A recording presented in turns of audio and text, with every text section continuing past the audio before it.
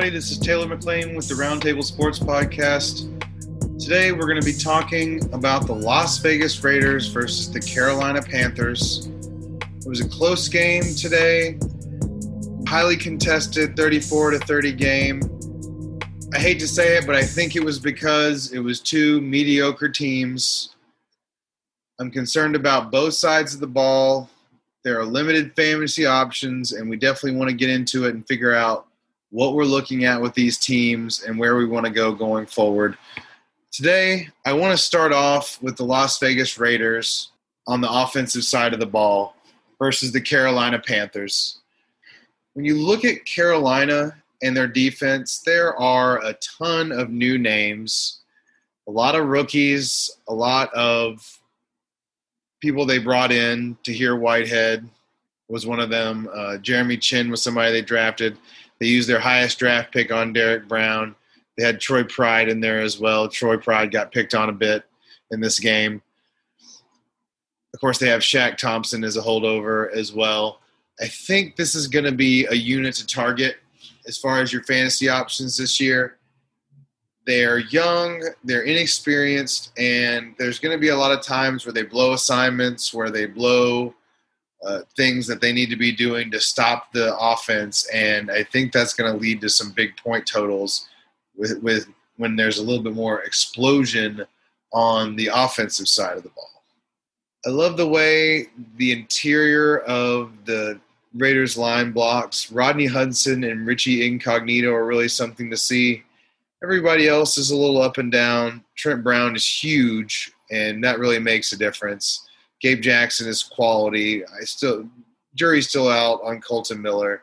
And, of course, they have Waller at tight end. I like this unit as a whole. I think it's going to lead to good things for them. It better, because if it doesn't, they're going to be in trouble this year. And that actually leads me into the reason they might be in trouble. A person that had a very average game but actually played about as well as he can play. His name, of course, is Derek Carr. I'm sure he's a great guy, but 22 of 30 in this game for 239 and a touchdown feels like a big time miss. There's going to be times where this defense is going to be able to be targeted, and I wish Derek could have done more. I think Henry Ruggs getting hurt the overall offense. It's like Derek needs to be forced to throw the ball downfield, and Henry Ruggs is so good that he forces him to throw it downfield. So that's a quality addition for his outlook going forward, but you're not starting Derek Carr as a quarterback one in any league. It have to be a very desperate streamer situation for me to really feel good about that. It better be a great matchup like the Carolina Panthers, and like we just saw, even then, tough. It's going to be tough for him to support a bunch of pass catchers, for sure. I like Henry Ruggs. I think he looked good and dynamic while he was out there, and even he could get past the Derek Carr wall. He would be the only wide receiver I would be targeting, unless it was something very deep and you had to play a lot of different people. Even then, these guys are probably going to be on your bench when we're talking about Nelson Aguilar, Hunter Renfrow, and Bryan Edwards. Darren Waller, on the other hand, was doing his thing. The 45 yards is a little underwhelming. The 8 targets is not. The 6 catches is not. He's going to get his. It might be underneath, but we've seen what he can do with that. They have a little bit more weapons this year, so he may not quite reach the same reception total, but I think he can really do something this year still. I think he's a quality target at tight end, and with all the fluctuation at tight end, you should be darn glad to have Waller, who is going to be a little bit more consistent than a lot of them because he does get the higher receptions than a lot of the tight ends will get outside of Travis Kelce, outside of Andrews, etc. So Darren Waller, where you got him, hopefully you got him a little later than the 6th round, maybe in the 6th round. You're going to be, I think you're going to be happy with that. We'll definitely be looking at him as a quality tight end. Light buy on Henry Ruggs, buy on Darren Waller as far as what you paid for them. I think you're more excited about Ruggs in a best ball league because he definitely looked like he had the chops to be a number one wide receiver, but he's going to be inconsistent with Derek Carr and being a rookie. So I'm worried about that. But there's bigger days for Henry Ruggs and Waller ahead, even though this is a choice defense. It's just going to work out better for them, touchdown-wise, reception-wise. There'll be bigger days for them in the Las Vegas. And really where that's going to come from, too, is that they're not going to be ahead of a lot of teams like this and where they're running the ball, 31 times. I think there's going to be a lot more passing attempts in this offense from a game-to-game basis. So I'd be looking forward to that. But we're definitely not looking for Derek Carr unless we're desperate. So enough talking about the receiving. Let's talk about the main course of the Las Vegas attack, and that is the rushing attack. Josh Jacobs, one of the stud performers for the day. 3 touchdowns really was the big part of the value. 93 yards isn't anything to write home about. What to write home about is the 4 receptions for 46 yards for Josh Jacobs. He really was the centerpiece we were promised. DeAndre Washington wasn't there, and I think that helped him out a lot.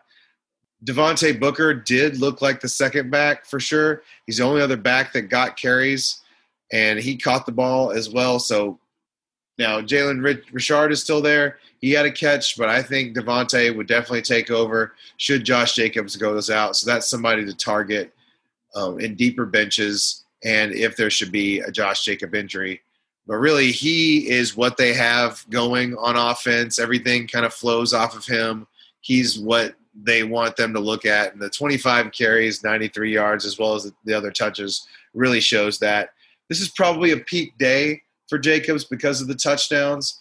Clearly, he can have more yards and probably will. He was way more explosive than 3.7 and seemed to come out of the game healthy. It's really all you can ask for in the NFL is for him to come out of the game healthy, crush the yards, and also crush the touchdowns. He's going to be doing all 3 of those things. He was the goal line back. That's a big thing. He was catching more passes. Josh Jacobs all the way. I'm buying him.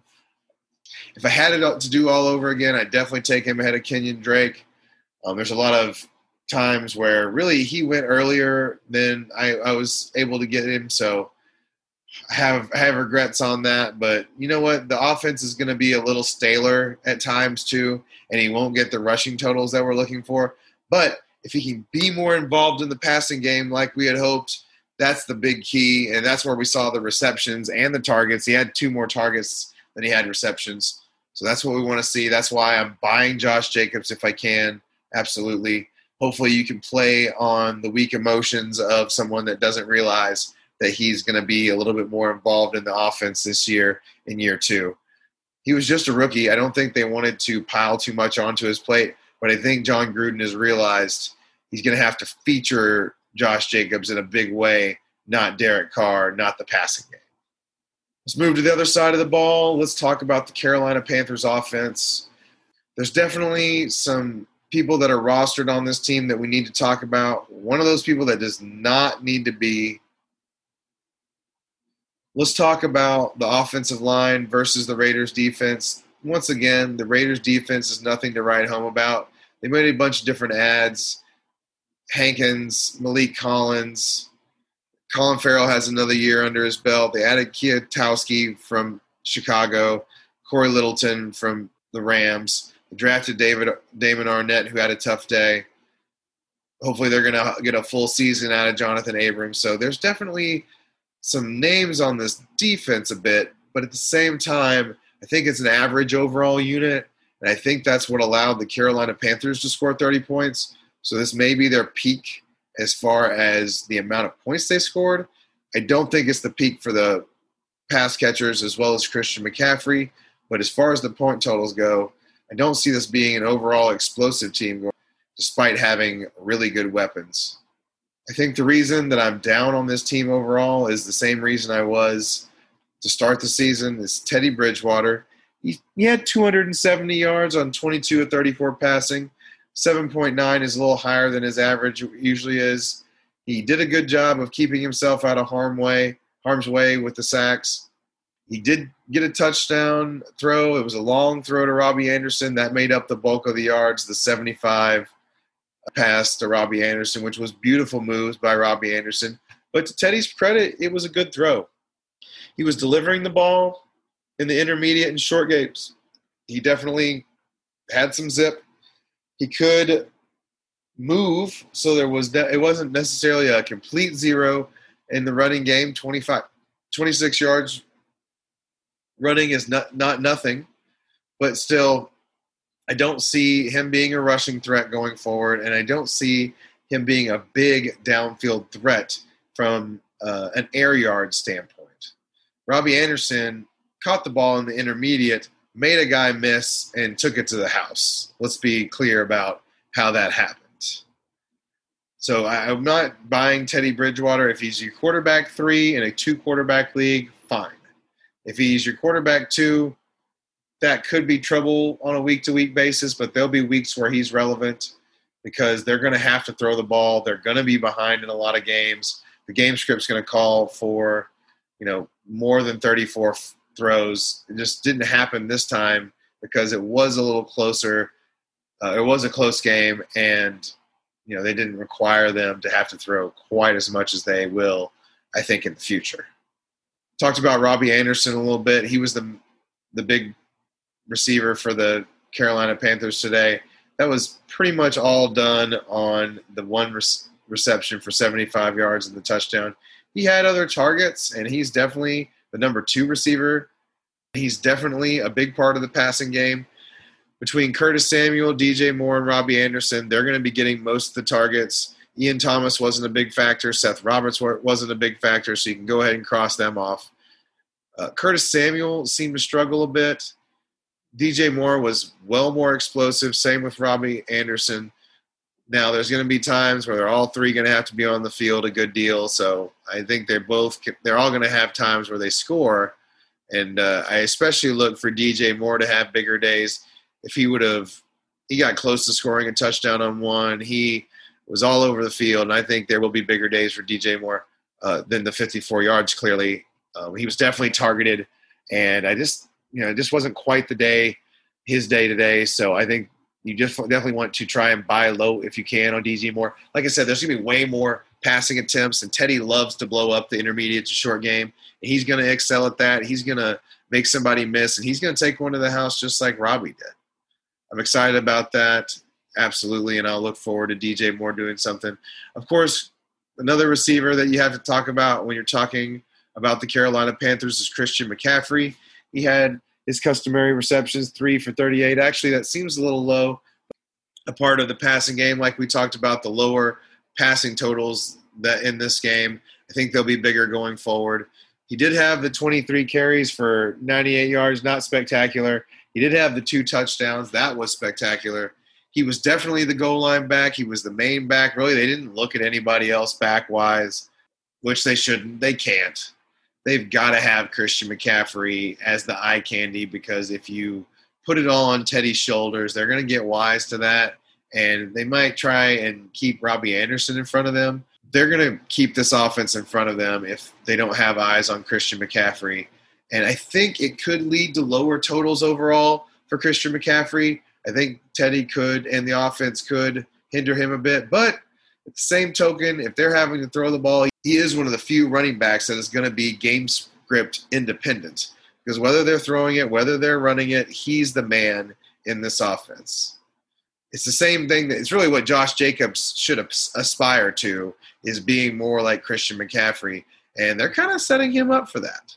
So I think there's some profit on where you drafted Josh Jacobs, and maybe there's still some time to get in on that despite the 3 touchdowns. Maybe they look at the yardage and say, oh, maybe that 3.7, maybe they're not going to play the Carolina Panthers every time. And they're not. They played them the once, and that's it. But I definitely like the way that Josh Jacobs and Christian McCaffrey looked. If you have them, you're excited. Obviously, you picked Christian McCaffrey first. He might not finish first, but he's going to be up there, and you're going to be happy with that. Anyway, that's all I have for the Las Vegas Raiders versus Carolina Panthers. I was interested in this game to see if either team was different, and they are who I thought they were, I think. We'll see if that carries forward. Use this information and go win your leagues, people.